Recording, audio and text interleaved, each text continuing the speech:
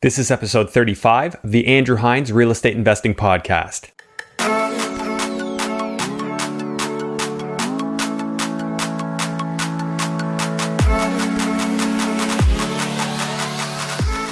Welcome to episode 35 of the Andrew Hines Real Estate Investing Podcast. Today I have Sarah Larbi on the show. Sarah, for those of you who are not familiar with her, is a real estate investor primarily focused on Brantford, Ontario. Sarah is the host of the Where Should I Invest podcast. She's also one of the co-founders of the Right Club here in Burlington, which is a local meetup. She's also managed to make her way up to 9 properties in her portfolio at the moment. So needless to say, she's got some serious organization going on in her life, and she's got some serious systems, which we talk about on today's podcast. Growth at this scale really requires you to know what you're doing. So one way or another, Sarah has figured it out. And today she talks about all her tips and tricks. Just a quick bit of housekeeping. The next Greater Hamilton REI meetup is happening this week, Thursday, October the 17th at 7 p.m. here in Burlington. If you missed the last one, you're not going to want to miss this one. It was a great time. We had about 60 people out. There was tons of networking with active investors who are doing it today and finding a way to make it work in today's market. So if you want to speak with some of the people who are getting it done in today's market in your area, make sure you join our private group on Facebook. Details are in the show notes, or you can reach out to me at The Andrew Hines on Instagram or Facebook, and I will get you the details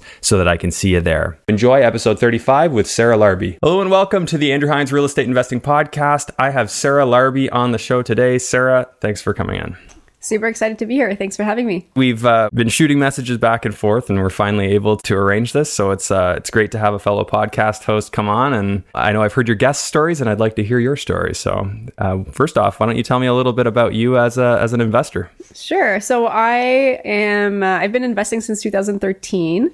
I am a BRRRR investor, which essentially is flipping and holding. And so it's buying a place and renovating it, renting it, refinancing and repeating. So that's my main strategy. In Brantford, Ontario, Hamilton, recently cottage in the Kawarthas, and trying to scale up until, probably for the next few years. And then once I get to my income goal, I'll be able to, at that point in time, just start paying down the properties. Do you mind sharing what your income goal is? It's $25,000 a month. $25,000 a month. Yeah, I set the goal at 20. Okay. 25 is, a little more lavish. That's okay. What is it that you want to do? Like, I actually kind of like getting into the motivation early. Like, what is it that you want to accomplish, or what will $25,000 a month allow you to do? Yeah. So essentially, I really want to be able to retire early and travel and avoid the winter months here. But the other piece of it is $25,000 a month. It seems like a lot, but you're going to be taxed on that stuff, and you're going to, there's going to be still expenses, etc. But I've gotten my own salary to a point where, plus my boyfriend's salary to a point where it's not that far off. At this point, so I don't necessarily want to take a step down once I leave my job. Okay, so when you do leave your job, you want to still be able to have the same flexibility you have now.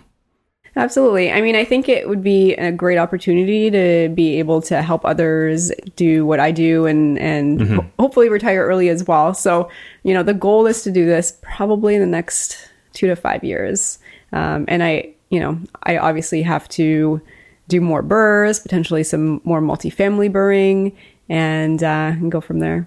Okay, yeah. So to take a quick step back, I know you sort of alluded to what BRRRR is. I know we talk about this all the time on the show, but yeah, so BRRRR is just when you're buying a property and you're sort of flipping it, but instead of selling it at the end, after you finish your reno, you just refinance it and keep it. Main strategy for wealth building for me, for many of our guests, and it seems to be a common one. So why don't you take me back to how you got started, when you got started, and why? Yeah, so why? I remember going to the financial planner at the bank, and I had a conversation with them, and they were asking, what your assets and liabilities were. And I didn't even know what those terms even meant back then. And I had been working for a few years, my boyfriend as well, and we had really nothing to show. And actually that was like a good wake up call. I remember that day, and I went home and I started Googling, how do people become wealthy? How do, people retire early? And real estate kept coming back over and over. And so I just started researching it. And then started talking to my boyfriend about, hey, like could be an opportunity for us to start really building some wealth and looking into our financial future a little bit better. And so it took a couple years, from that first conversation to buying the first property. Mostly because we were like saving as much as we could for a down payment because we really had nothing. So we were starting from scratch. Did you own a home at that time? We were just getting into our primary. And what year was this? This was in 2010. Okay. And in 2013, we bought our first very, very small $129,000 tiny bungalow, which is the cheapest thing that we can afford. But how we got into it is that we ended up working with having a tenant in place already. So my boyfriend's sister needed a place to live near her daughter's school. And so she became her first tenant because one of his original fears was, I don't want to get a tenant that's going to trash the place or pay, that we're going to have to take to the board, etc. I mean, you hear all those horror stories. We didn't really have anybody that we knew that was investing in real estate. So you hear the bad from the news and the media. So none of your family or friends were into this? No. You were kind of a pioneer in your group. Yeah. And had I known that there were these awesome networking groups and clubs, it probably would have helped us a lot sooner. But, we got in 2013, which I mean, looking back at it, I'm glad that we waited enough to really feel comfortable and had the enough down payment too to be able to buy that first one.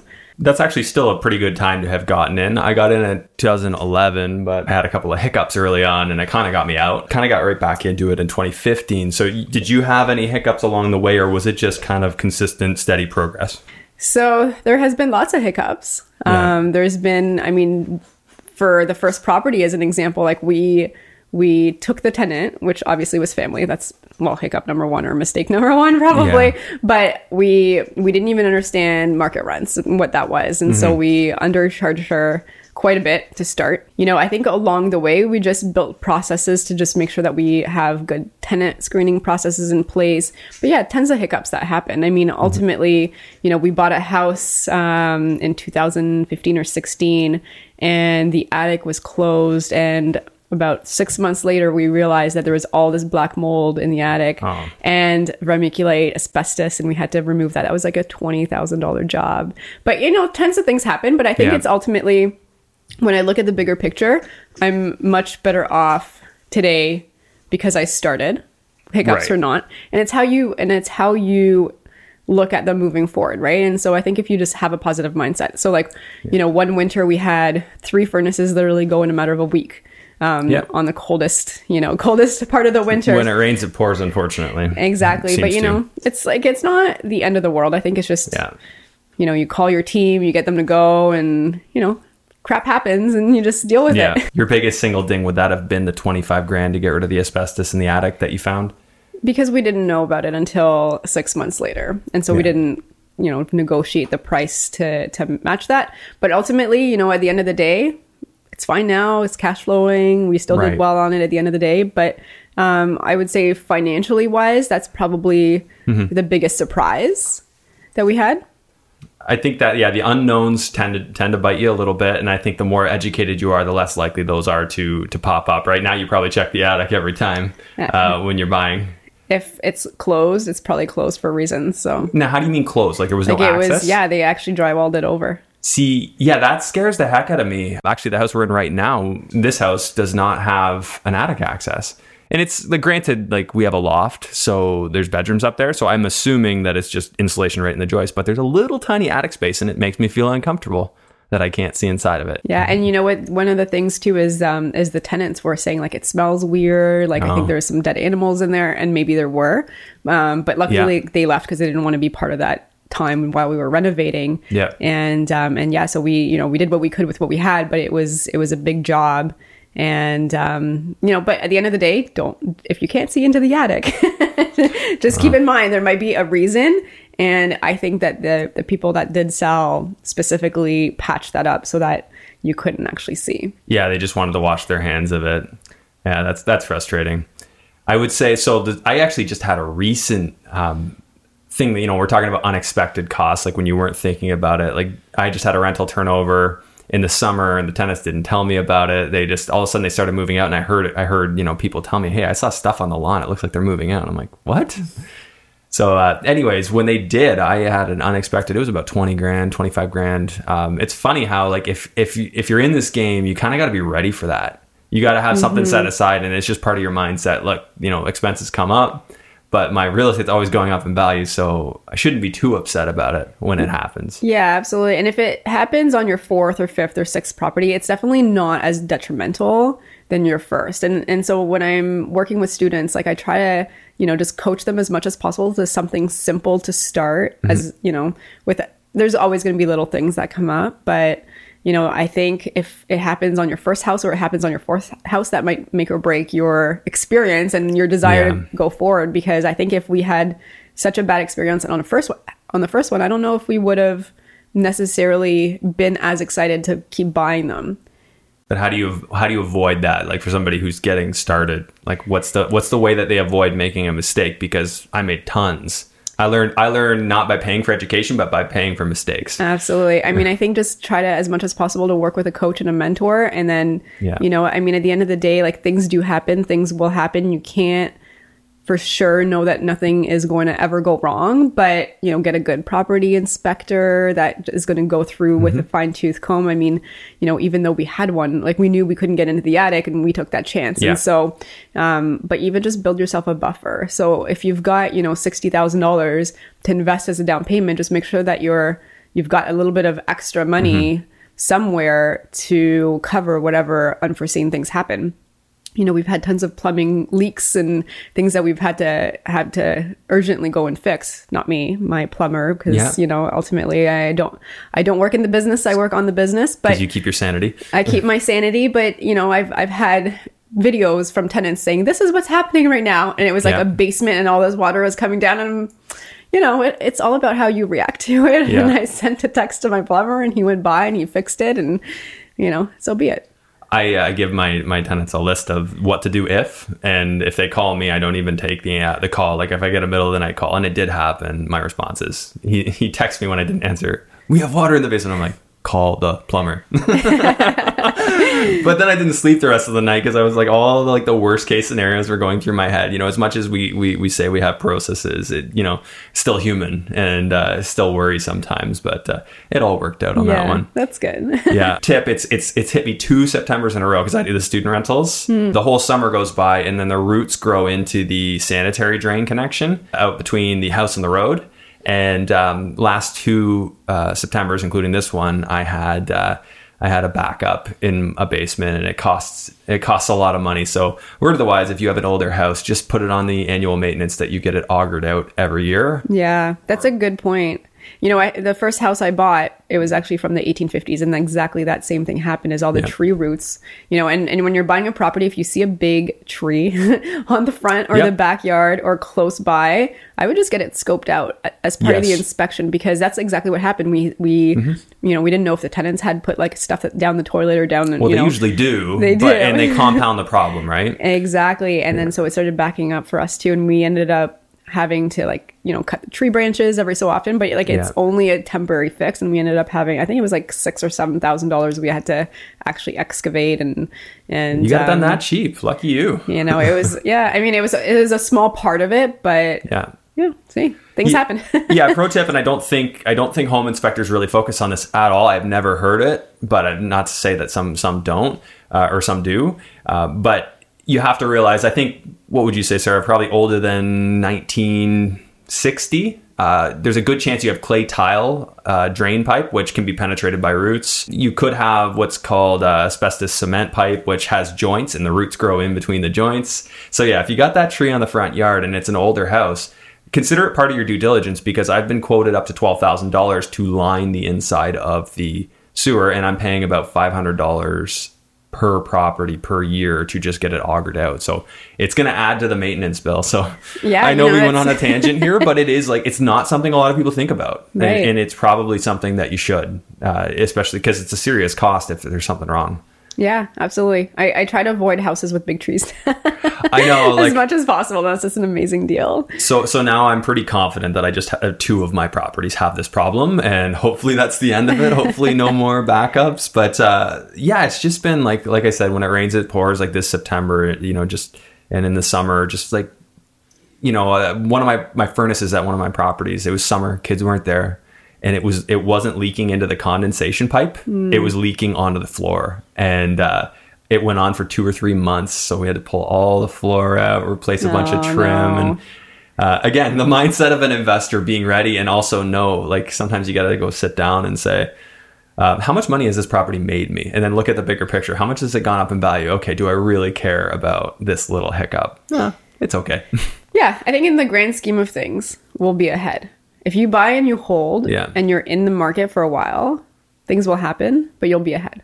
Oh, absolutely. That. Well, if you think about it, even like in a worst case, like our market's been good, but in a worst case, like inflation's about 2%. Mm-hmm. So say your property's going up in value about 2%, which effectively means it's not going up in value. Yeah. But, if it's a $100,000 property, I've given this example before, 2% is $2,000. If you're only in for $20,000 as a down payment, which is 20%, then you're getting 10% just on your property going up in value. Yeah. And then your mortgage being paid down by your tenants, which is like 5 to 6% on your money every single year, which, if you add that, plus you add the cost of, whatever the 2% that you mentioned, I can't invest in the stock market and guarantee myself that. Have you worked it out? Like, do you, like, your average return on investment, have you like broken down like what you typically see as an ROI? Yeah, but because I do a BRRRR, like I'm able to pull out a lot of money, and so and then because I'm using the bank's money now to buy the next ones, I mean my return is infinity, nothing. Right? And so, but say on a single deal, you go in, you buy it, you reno it, and then you refi. Even if you say borrowed the down payment, let's just say hypothetically it was your money. Yeah. Are you getting like 40, 50, 60% kind of returns? Is that where you're at? I mean, I've seen 40 to 120. Yeah. I mean, but I think it's also unrealistic to tell people that like that's what you're going to see. The BRRRR strategy works well. And, can you make 30, 40 to 100%? Absolutely you can. But, you're not going to do that every single time. But, I think ultimately, just looking back and thinking back on my properties, I mean, most of them have done better than 60%. Okay, and I would say that the ones that weren't BRRRRs for me, probably, they were averaging maybe 20% a year until everything I have is in London. So then London exploded and then things got really good. But when it comes to BRRRRs, I don't know if you've had this, but I've had a couple of times where I've been able to either get all or even a little bit extra out of the property on a BRRRR, where I've been able to refinance everything I had into it out. Have you had that a couple of times or once even? Yeah. So we ended up buying one in, I think it was like the December of 2016. So let's just call it, this 2017. We ended up, so that was 151,000. Mm-hmm. We just got really lucky with that one, put in about 30,000, and then 9 months later refinanced it. And it was appraised at 275. Hey guys, let's just pause the episode for a second and hear from our sponsors. Today's episode is brought to you by the Real Estate Growth Summit, hosted in Toronto, Ontario at the Pearson Convention Center on November 11th and 12th. I have Dylan here to talk to you about the things that you're going to learn at the Real Estate Growth Summit. Dylan, take it away. Thanks, Andrew. Really excited to be sponsors of your podcast. This event is for listeners like you that want to take your real estate sales or real estate investing business to the next level and to replace your active income with passive income through learning and implementing the systems and processes used by the best in the industry. Be prepared to walk away with some tangible tools and an action plan that I have personally used to become a top performer in the industry in just under 3 years. To get your tickets before prices go up, visit www.realestategrowthsummit.ca. And for being loyal listeners of Andrew's podcast, there's a special discount code just for you. All you have to do is enter Andrew REI as the promo code at checkout to save $50 off admission. The only way you're ever going to reach your massive goals is to take massive action. So go get your tickets today and we'll see you at the event. Okay, let's get back to the episode. Were you right in the middle of a very explosive growth period? Or was it just you made it on the buy? Like when you look back at that deal? We made it on the buy. Yeah. We were able to, we bought this place within 4 hours of it even hitting the market, and we bought it unconditionally, and we knew the area well, and it had good bones. It was just dated, and so it was an estate sale. People just wanted to get rid of it, and we just jumped on it. Now, with estate sales, do they not normally want those to be listed? Yeah, they were listed. It was on MLS. Oh, so it did get listed. You just it was listed hopped in for right 4 away. hours, then I took it. So you were right there. You knew it was coming out. How did you have the lead? Like, how did you know before other people knew?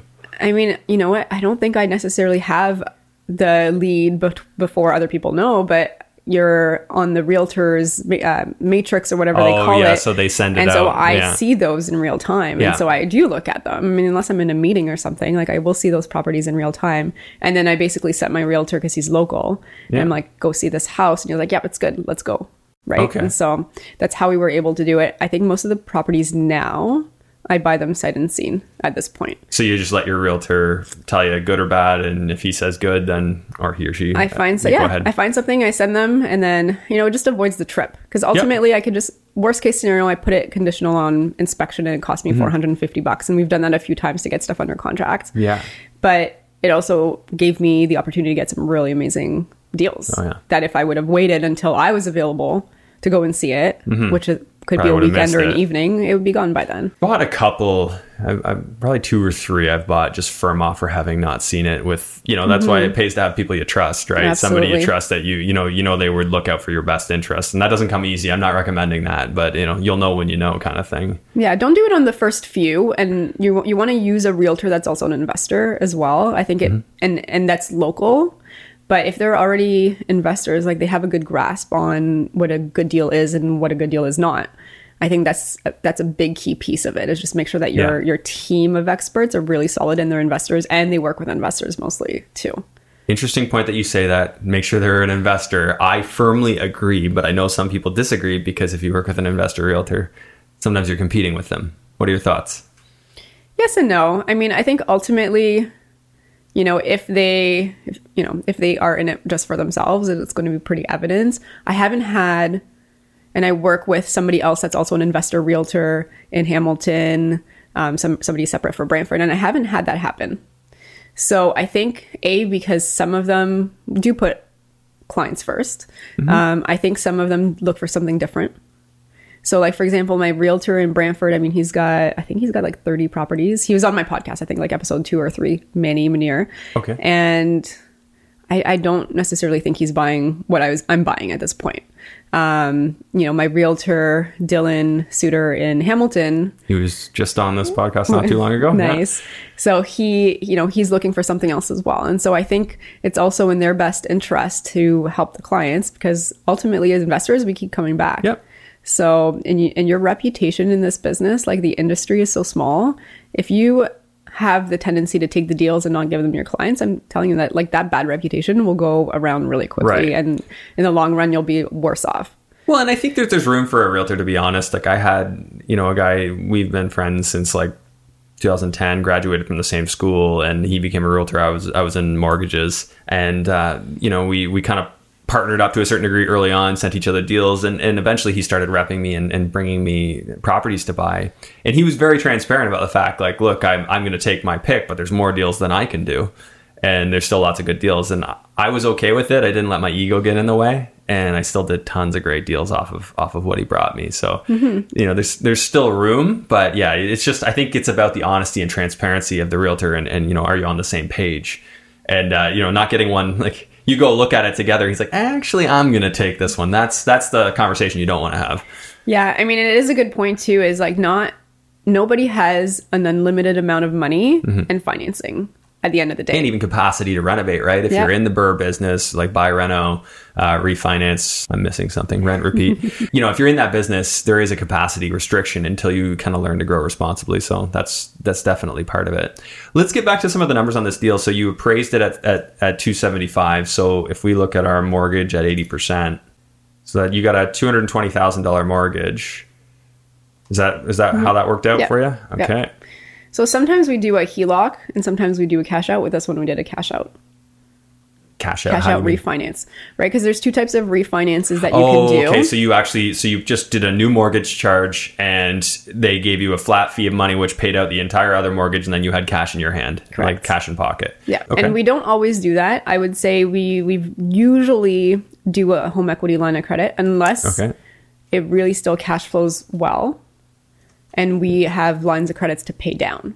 Okay. So Because there's a combination of both. You could do either or. Yeah. And there's pros and cons to both, right? And so if you do a HELOC instead of a cash out, well, the HELOC doesn't cost you anything until you need to use it. It's money that's sitting there. It's like a line of credit that's attached to your house.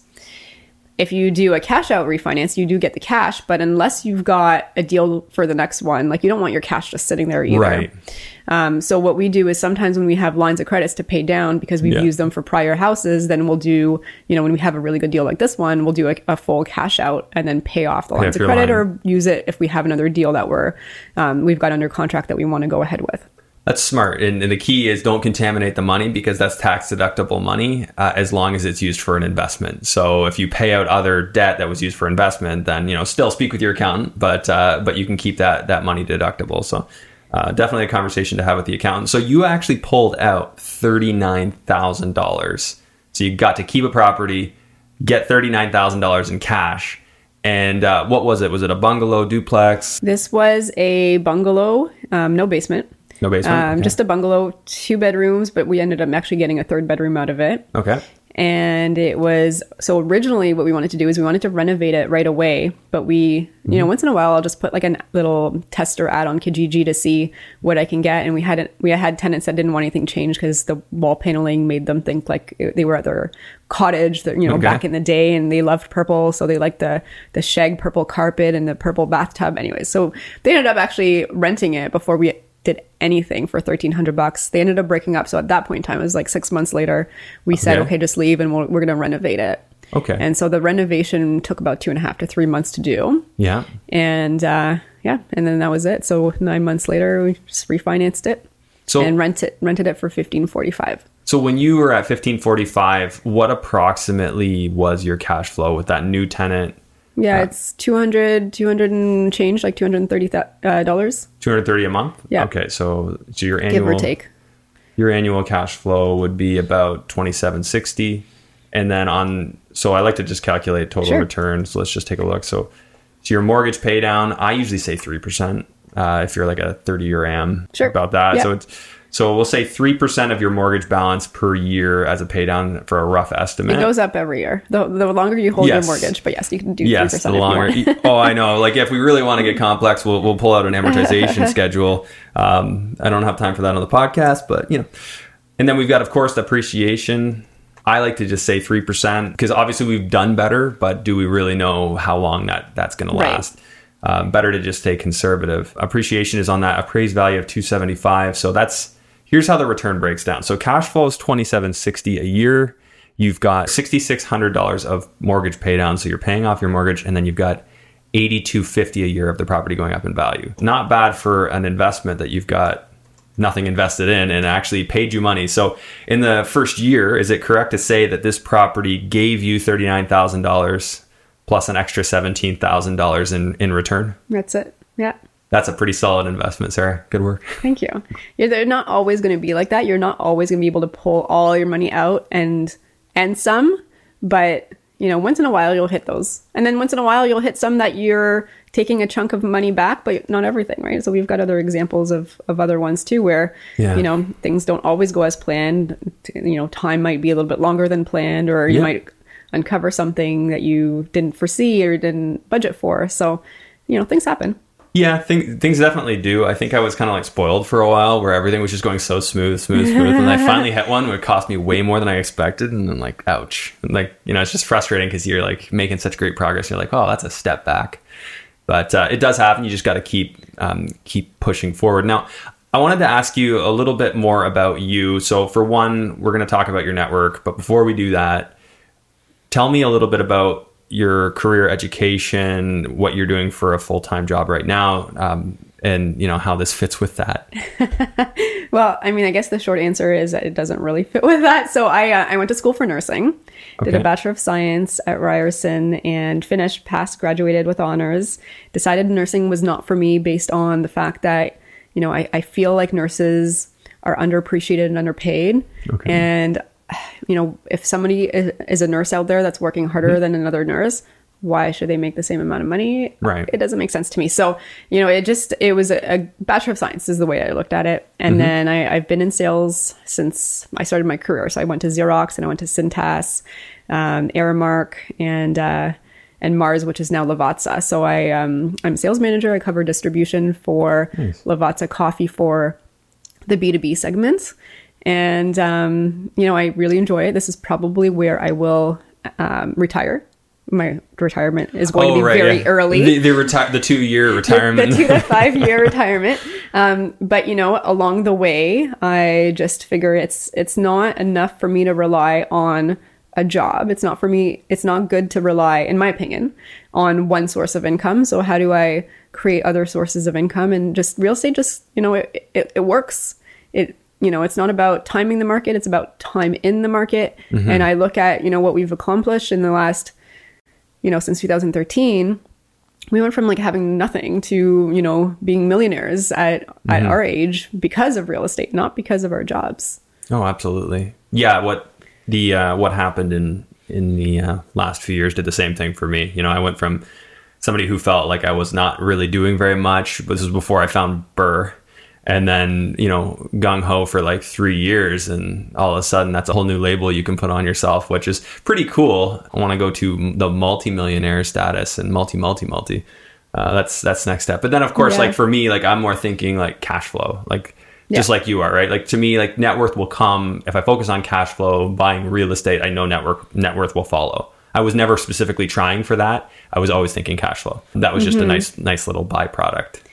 Yeah, when I first started, I was so much more into just the cash flow. But really, I think what builds wealth, like cash flow is good, but you're not going to have, if you really want cash flow, go to the US, go to Windsor, go to, but I think for me, it became a combination now, the more that I'm into this, as it has to cash flow regardless. Yeah. But, where you're really going to see the difference in your financial difference, I think, is going to be, after you hold for a couple of years and you get the mortgage pay down benefits and then you get the appreciation benefits and then you can start figuring out, okay, how do I scale and buy another one, refinance one? Yeah. And I think that's where you really start to feel the difference, because a $200 or $300 a month cash flow, I mean, you gotta scale up quite a bit for that.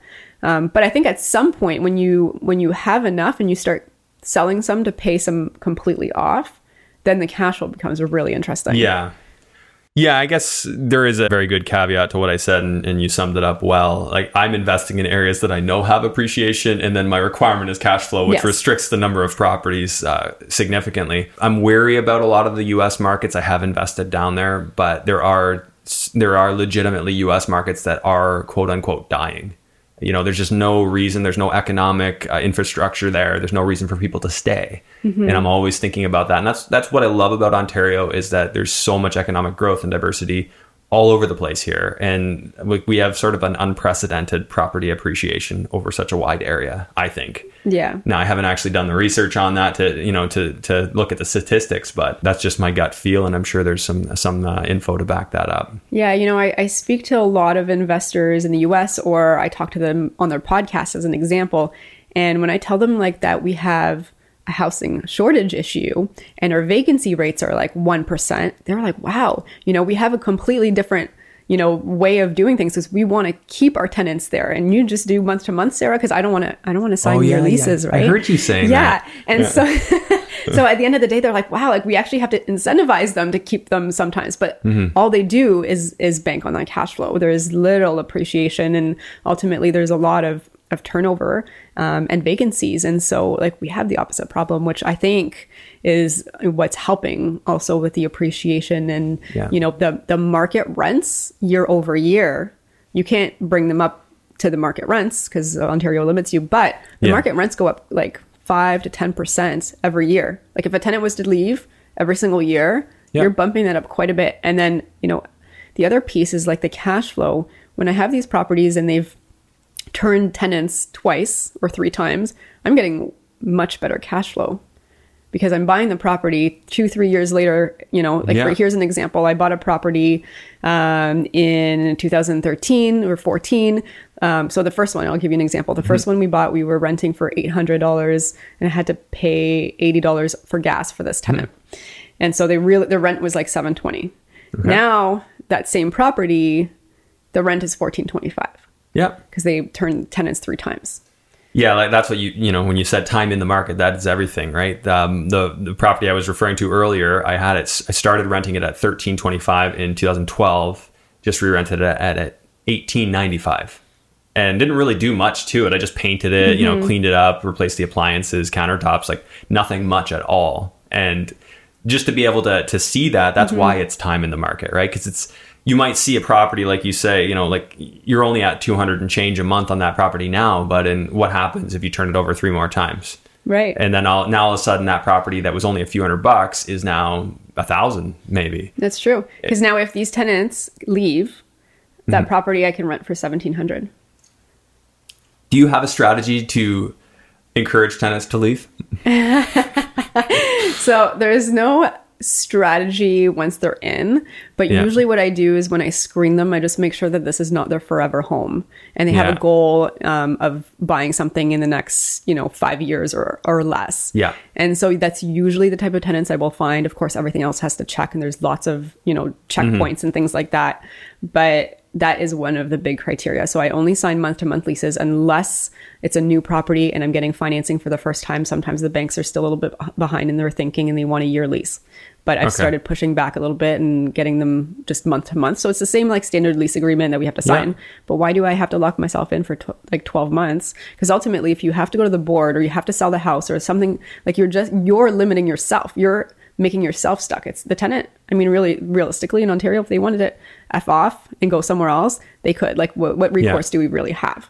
Small claims court. That's about it, right? Yeah. Landlord tenant won't do as much for us. So, good point. It's interesting. I think you're probably the first person I've ever heard that does that in Ontario, but it is interesting, and I don't really see a downfall with it on a family rental. On student rentals, I'm a little bit different in my thinking. I agree. Student rentals, they turn over anyway, so you might as well just lock them in for the 12 months or whatnot. Yeah, and the strategy is always to get them to re-sign too. Like, get that commitment from them and agree that I won't increase their rent if they re-sign a lease, and that seems to work. And everyone, that's kind of everyone does that, right? No landlord wants an open-ended lease mid-school year, right? Because that's but now with Airbnb, you got options, right? If it did happen, you could probably do something. I might even be able to make more money. Probably could.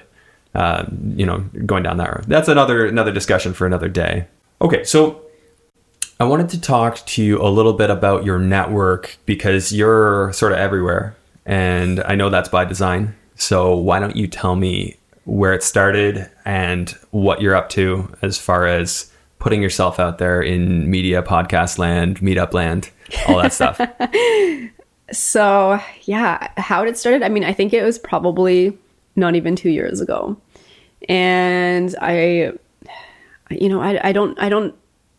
never been a big person with like social media, like Facebook or Instagram. Like I literally think it's been 1.5 years that I've had Instagram. And then Facebook, when you post stuff on Instagram, it goes to Facebook. I think that's why I have Facebook. But there was a story on me. I don't know if you know this or not, on the Toronto Star front page saying I had 6 properties at the time. And it was actually really kind of an eye opener because people were trying to reach me, but I had no way to be reached. And so they were finding me on LinkedIn, which has nothing to do. Like I usually keep them separate, like my business on LinkedIn and then real estate separately. And I think I missed a great opportunity to be able to help a lot of people. Okay. And so I decided that I was going to do like a little meetup because a lot of people were like messaging me with questions. And so I had a little meetup. It was like in Toronto at Baka Cafe, that little top area there. And I think since then, I'm just, I figure like if people need help, because for me, I've been in the market for a little while. I've done a lot of listening to podcasts and learning. And if I can help somebody do it faster than I did, then why not? And so the Right Club came about, it's been about 2 years from the Right Club. So at the same time, I was starting a club with Alfonso Salemi, Daniel St. Jean, Laurel Simmons. And, networking is a huge thing. And I think if I would have done that sooner, I would be further than where I am today. But we started a club, and because we were all fairly big with networking with other investors. Even though they were doing it for much longer probably than I was, we still had a good network of people. And so we decided, hey, you know what, let's just rent a room at the Holiday Inn, invite who we know, and just provide education. And that's how it started. And then 2.5 years later, I mean, now we're, you know, averaging about 250 people each event. And we are actually launching in the fall a whole online community. So somewhere where, you know, I don't want to say bigger pockets for Canada, but essentially it's going to be something similar where you can have forums, you can get content, you can listen to webinars. So we're definitely spending a lot of time on that. And then the podcast came from, I attended, do you remember the Wealth Forum where Tony Robbins came a couple years ago? Yeah, I remember seeing the ads for it. That's Sav was saying that he went there. That was his start. Oh, was it? Yeah, Nice. Real Estate Investor Sav. That was the last, or episode 30. Nice. Anyways. That's awesome.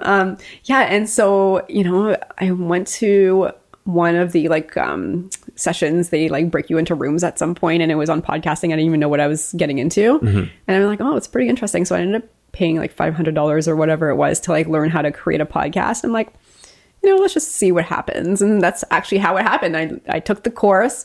I figured I was going to do a podcast. I was editing and doing everything. And I don't know if you edit your own stuff, but it was it takes a lot of time to do it. I'm still crazy, yeah. You're still crazy. I hired a virtual assistant now. I can't do everything. But, you know, so it was only being released once a month. But, you know, people were sending me messages and saying hey, you know, you really helped me. Thanks so much. I'm like, wow, this is really cool. And you're probably getting this stuff too. So, you know, why, let's help others. I don't think that there's that many of us out there. If we can, you know, create a stronger alliance and work with each other. I mean, we're all probably going to frequent the same circles at some point, right? And so we know a lot of the same people. Absolutely. It's a small community, this investor community, right? It is. Yeah. It is. So so I mean, that's kind of how it's all been started. And you know, I have some speaking events. I spoke at the investor forum a couple times, but you know, I think ultimately, I try to come from a place of just teaching and helping and educating. And you know, one of the things I really despise is, you know, sometimes you go to these, I'm not going to name names or anything, but they're American companies, and then they upsell you. Run to the back of the room. Right. Yeah. The run to the back of the room thing where you get no value at the front while you're listening drives me crazy. And so I'm not saying that there's never going to be, you know, opportunities to go to a different event with our club. Yeah. But the biggest thing is we have to provide value. We have to provide education. We have, you know, and then it's a choice, and it's not a hard type of sale. I think that the industry has split a little bit, and then there are the people like yourself that are giving value first, and then there are the people who are aggressively selling and you know, giving that side of things a bad name. And I think that if you give value first, and people say, hey, I really like Sarah, I like the way she thinks, I can see she's sincere, and I'd like to work with her. I wonder what it costs, or you know, I wonder what she could do for me. And, you know, I think if it comes off that way, it's going to work out so much better in the end for you as the coach and you know, your students, right? Because you are doing quite a bit of coaching as well. I know we haven't even dove into that. But, you know, even with your podcast relationship, and it gives you that opportunity to turn that into other things. I actually like the podcast because I know it might seem odd, but in social situations, I've never been huge on approaching people that didn't know me. Okay. And I found it a lot easier, the idea of being, why don't I just be the guy that everybody knew to begin with? So, that's a different so way they to can think come about and it. talk to me. Honestly, I know that sounds funny, because I babble on this podcast, but I generally just prefer if people already kind of are acquainted with who I am, and then it makes it a little easier to start conversations. I know that sounds weird. Cool. No, there's nothing weird about that. I mean, ultimately, you know, it's just a different way to reach people. Yeah. And you know, and I think it's really cool to hear everyone's stories of why they got started in podcasting and how, and you know, and that is I think for me, ultimately, it was, I paid for this course, and I'm big on action taking. Yeah. I'm I'll think about it after, and I'll tweak it after, and I'll make it better after. I'm just going to get started. Right. And that's the way you need to go. I mean, I'm sure if you look at the early episodes of this, I didn't even know what to call it. In the first episode, I called it something else. So, I mean, sometimes you just got to go, right? You just gotta go do it and then figure it out from there. Yeah. And on the editing side, like I still do editing. But that's something that I'm looking to find somebody who wants to be like a mentee who's good with video, and in exchange for them helping me with my video editing, I can kind of relay some of my wisdom onto them, and looking for that kind of relationship. But with video, it's like, I don't know how to give that to a VA, because like literally one of these episodes is like 20 gigabytes of files. So we'll have to find a crafty way with that. But anyways, that's something, it'll be part of the growth, right? Yeah. But I agree with you. You said, if you had done this earlier, you would have grown so much faster. I totally think that, because a lot of my early investing was based on having a good mentor or a couple of good mentors. And then when the market changed, one of my mentors kind of said, well, I can't really help you anymore here. And it kind of felt like, wow, if I'd just been networking, I would have so many other relationships with people, and I would be able to continue to build a lot faster than I had been. So now I'm looking at it, and having started my own meetup, and I see like just so many opportunities to just connect with people. And the people we get on this podcast, now I understand how you think, and now we know each other, and it gives us an opportunity to bounce ideas off each other or what have you. So yeah, no, that is pretty cool. Your podcast, what's the name? So the one I do on my own is called Where Should I Invest? Where Should I Invest? And I made that name up like literally in a minute. I'm just like, what do people type in to Google? That's how I came up with that name. I'm like, when it comes to investing, and it just stayed that, where should I invest? Yeah. And then the other one is called the Right Club Podcast. The Right Club Podcast. Yeah. So you're pretty busy. So you're working full time, shooting 2 podcasts. You host the meetup, and you do coaching. Are you a Am I javelin thrower as well? No, you know what? It's about delegating. So like, here's an example. Yesterday I had, I don't know if you saw it on Instagram, but this guy, that's his business. He comes and cleans people's cars. He comes to you. Okay. So I don't have to bring my car away. Like, I hired a chef to do the cooking. I have as much of this tasks that don't help me grow or don't help me in my business that I don't enjoy, because some people enjoy cooking, and that's fine. I'm going to delegate. And I think that's why I'm still able to, it's hard, but it's why I'm still able to do everything. And waking up at 4, it has been a change that I've done in the last probably 6 months. Miracle morning? No, not so much. I just, I started working out in the mornings, just to actually get like a workout done. Okay. And there's, I go to Orange Theory Fitness, and there's like a 5:15 class. And so that actually works with my schedule. So I wake up at 4, maybe I'll read some real estate articles that came out. Flipboard is a great app. I love that. Okay. And, do a couple emails, and then I just head off to the gym. Okay. So you're off to the gym, and then you're 8 hours of work. What time do you start work?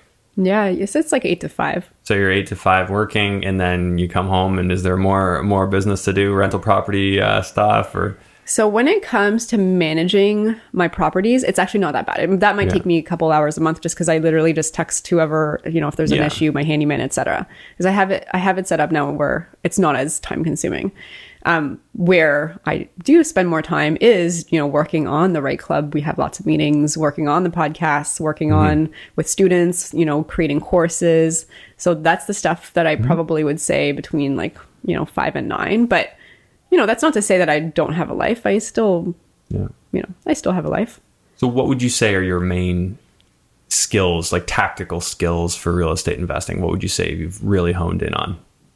Delegation. Delegation's your big tactical skill? Okay. I think ultimately it's just figuring out what's urgent, what can wait, creating processes to make things flow a lot easier, and just hiring the right people on my team. I don't think that, real estate is that difficult. Of course, when you learn it, there's a lot of stuff to learn, but it's not rocket science at the end of the day. Can you give me an example of a process that you've implemented? Tenant screening, perfect example. So there's 5 steps, and literally I want to make sure that I have the right tenants in place so that they, of course people can slip through the cracks, but that they at least are screened very thoroughly. So here's an example. So I have 5 steps for this. The first one is I posted an ad on Kijiji, If it, people are listening from the US, this is like essentially Craigslist. And then I describe the property, and then I have 3 specific questions. Usually the first question is, tell me a little bit about yourself and your family. Number 2, do you smoke? Do you have pets? Number 3, your name and your phone number.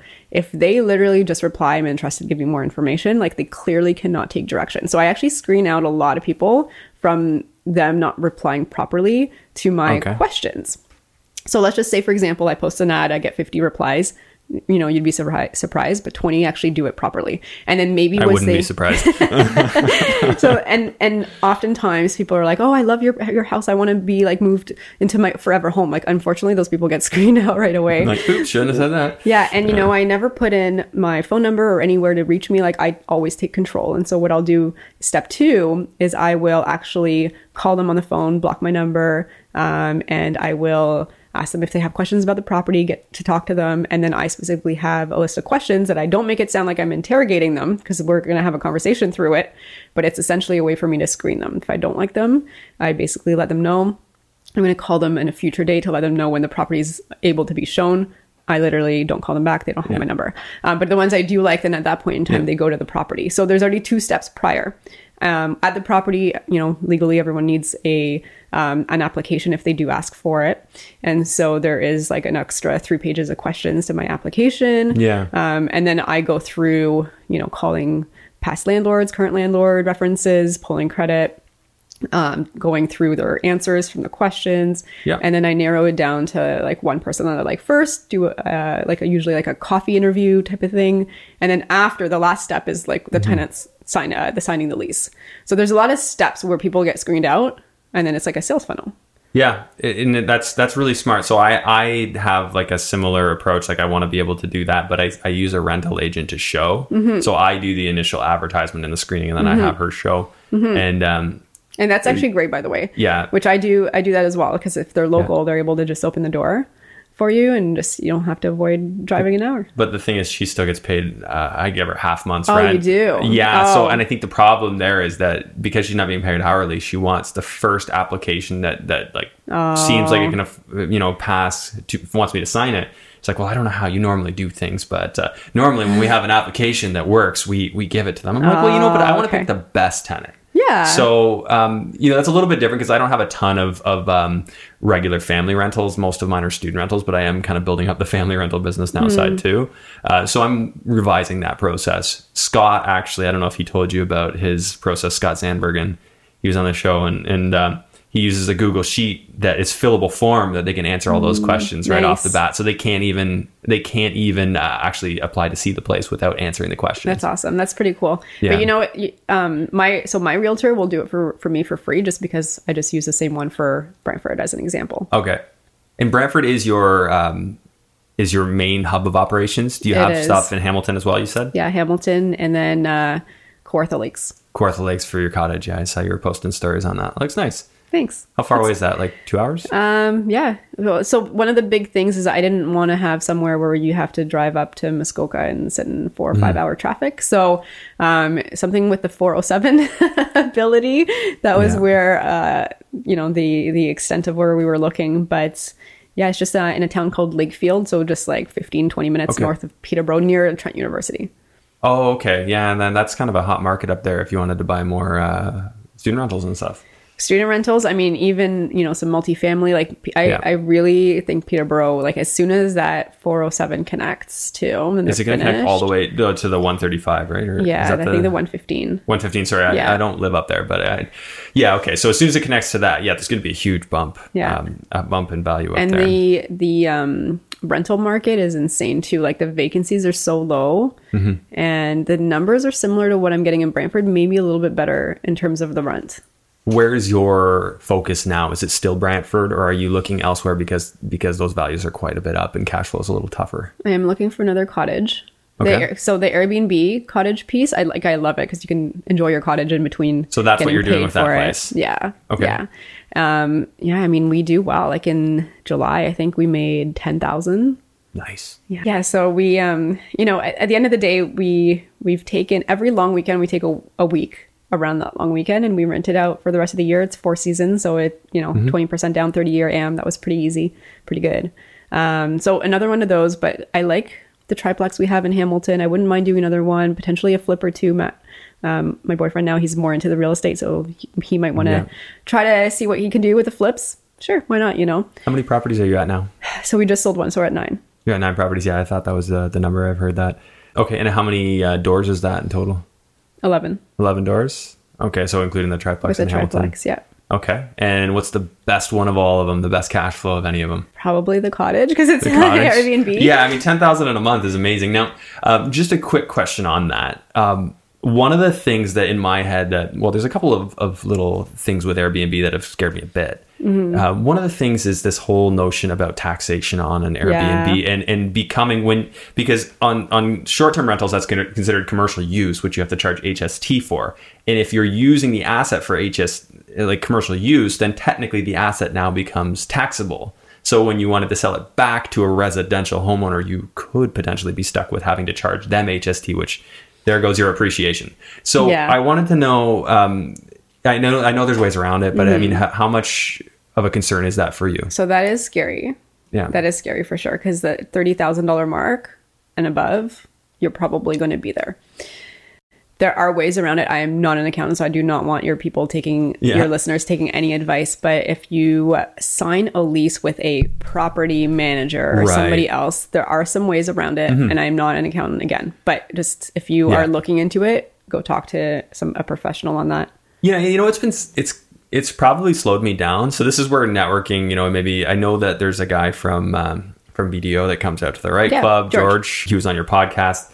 I'm going to have a conversation with George on Tuesday, is it?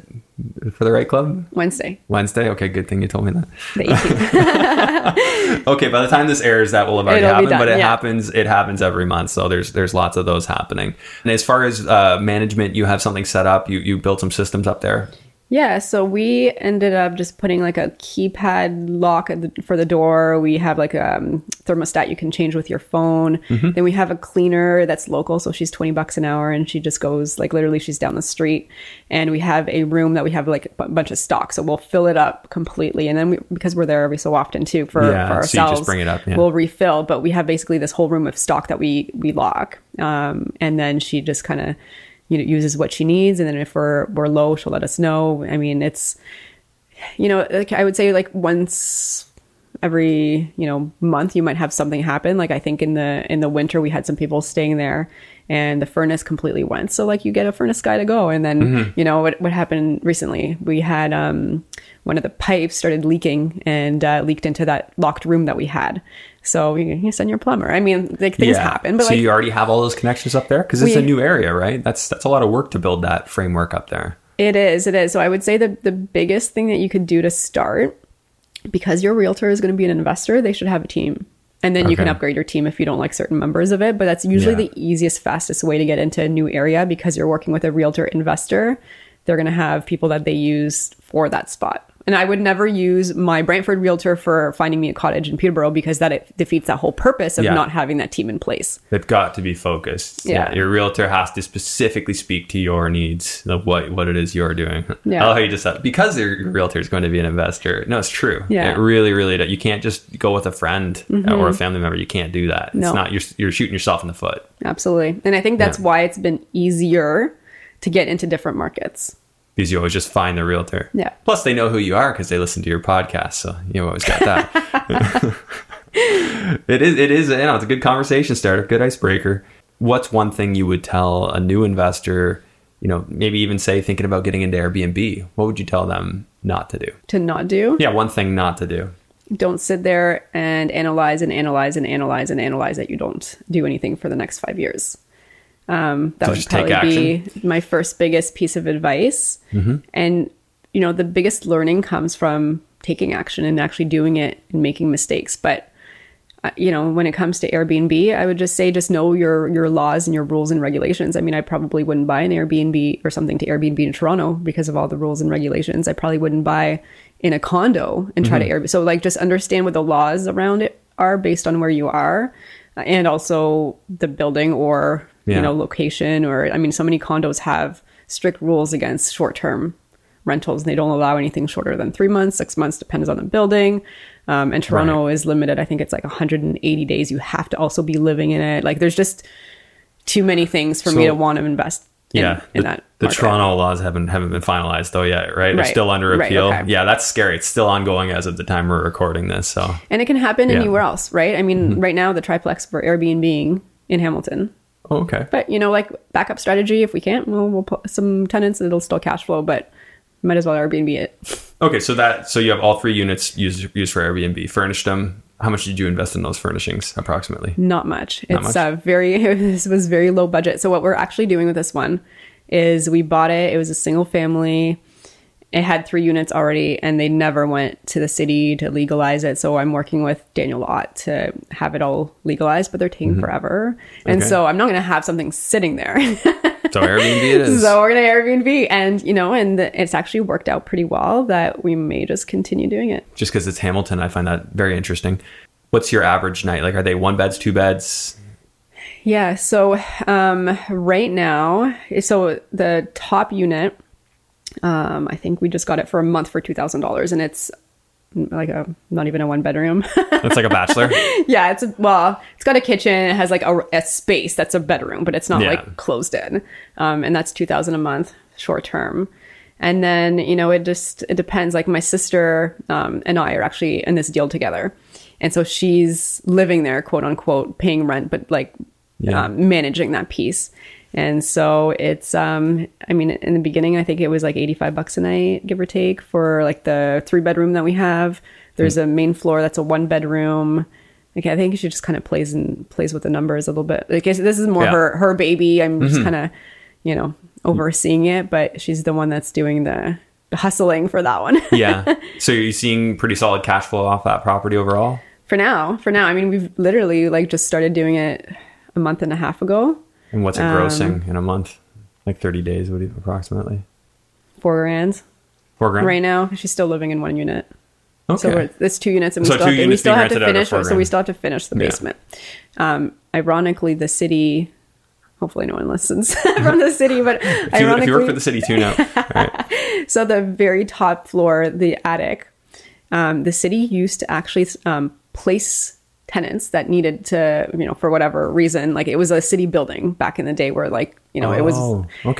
was rented to whoever. I don't know what all the details are. Anyways, we got it vacant. But when Daniel went to the city to see, if we can make it a 4 units, they refused the top floor because it didn't have enough square footage that was not like on a slant. Oh yeah, with headroom, proper headroom, But it was good enough for renting with them. So like it's like the different departments don't even really talk to each other. I don't know. Anyways, long story short, worst case scenario, if my sister lives in there, she's gonna rent out the top floor. She might rent out the middle floor. Who knows?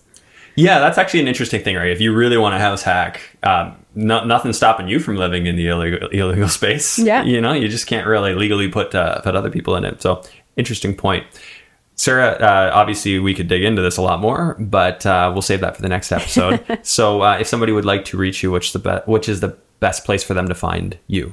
Yeah, so that they can go to sarahlarbi.com or send me an email, which is sarah@sarahlarbi.com, or come out to the Right Club if you have listeners that haven't been out yet. Happily, we'll offer them, and anyone that comes to you as well, the first pass complimentary. So the first time that they come out.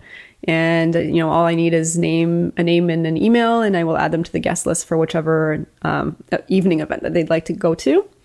I would say, and that's the rightclub.com that they can go to for that. And but they can email you if they want to, they heard this podcast and just let you know that they heard it from the podcast. Yeah, absolutely. Okay. Or Instagram, Investor Sarah Larbi, they can go to as well and just send me a message there. Well, I'll put all your different links in the show notes, and people can find you there. Awesome. Okay, so quick few questions before we wrap up. Favorite place to vacation? I guess the cottage. The cottage? Do you have like a dream destination in the world? Costa Rica is probably going to be our next vacation place. I love Costa Rica. Yeah, we did.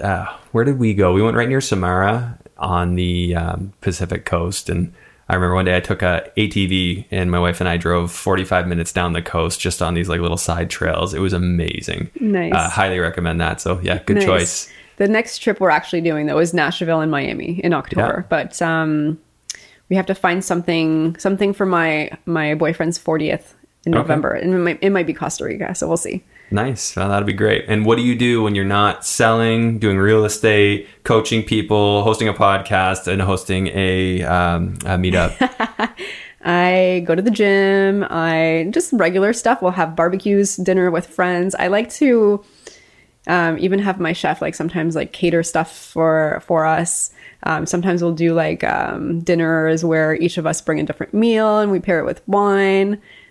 Just hanging out with, different people and having a good time and going out. And we have a investor, dinner tonight. One of the investors' husbands has a steak restaurant that we're going to. But traveling is fun too. Like we try to do like a trip or two a year. We've taken Matt's parents out to Jamaica for their first trip ever in their whole lives. That was pretty cool. We did it because of real estate, and his dad helped us a lot in the beginning with renos and stuff like that. But I think for me, even though this is busy and the right club keeps me busy in the podcast, but it's like it's part of my fun. If I didn't enjoy it, I wouldn't do it. Yeah, I feel the same. I actually like the only part I would say like I really just kind of hate is the editing. No, I don't mind the editing, but I don't like the posting part. Like all that, like the uploading, like typing up all the write-ups and stuff. I'm like, but I just did all this work. That's why you can hire it out. Delegation time. Yeah, if you got a good contact for me, let me know. I definitely could use the help. So, okay, well, I appreciate you coming on. We'll have to connect again. I'm going to see you next week. I'll be seeing you at the meetup. And if you ever want to come out to our meetup, we hosted just across the road. Well, actually, now we're hosting it at Nickelbrook Brewery. Nice. Anyways, thanks a lot, Sarah. I really appreciate it. And we'll see you soon. Thank you so much for having me. Hey guys, thanks so much for listening to today's episode. Just a quick reminder to please rate and review this podcast if you have not already done so. If you're watching on YouTube, please take a moment and click that subscribe button, give it a like, leave me a comment. It just helps more people to find the podcast, helps it grow.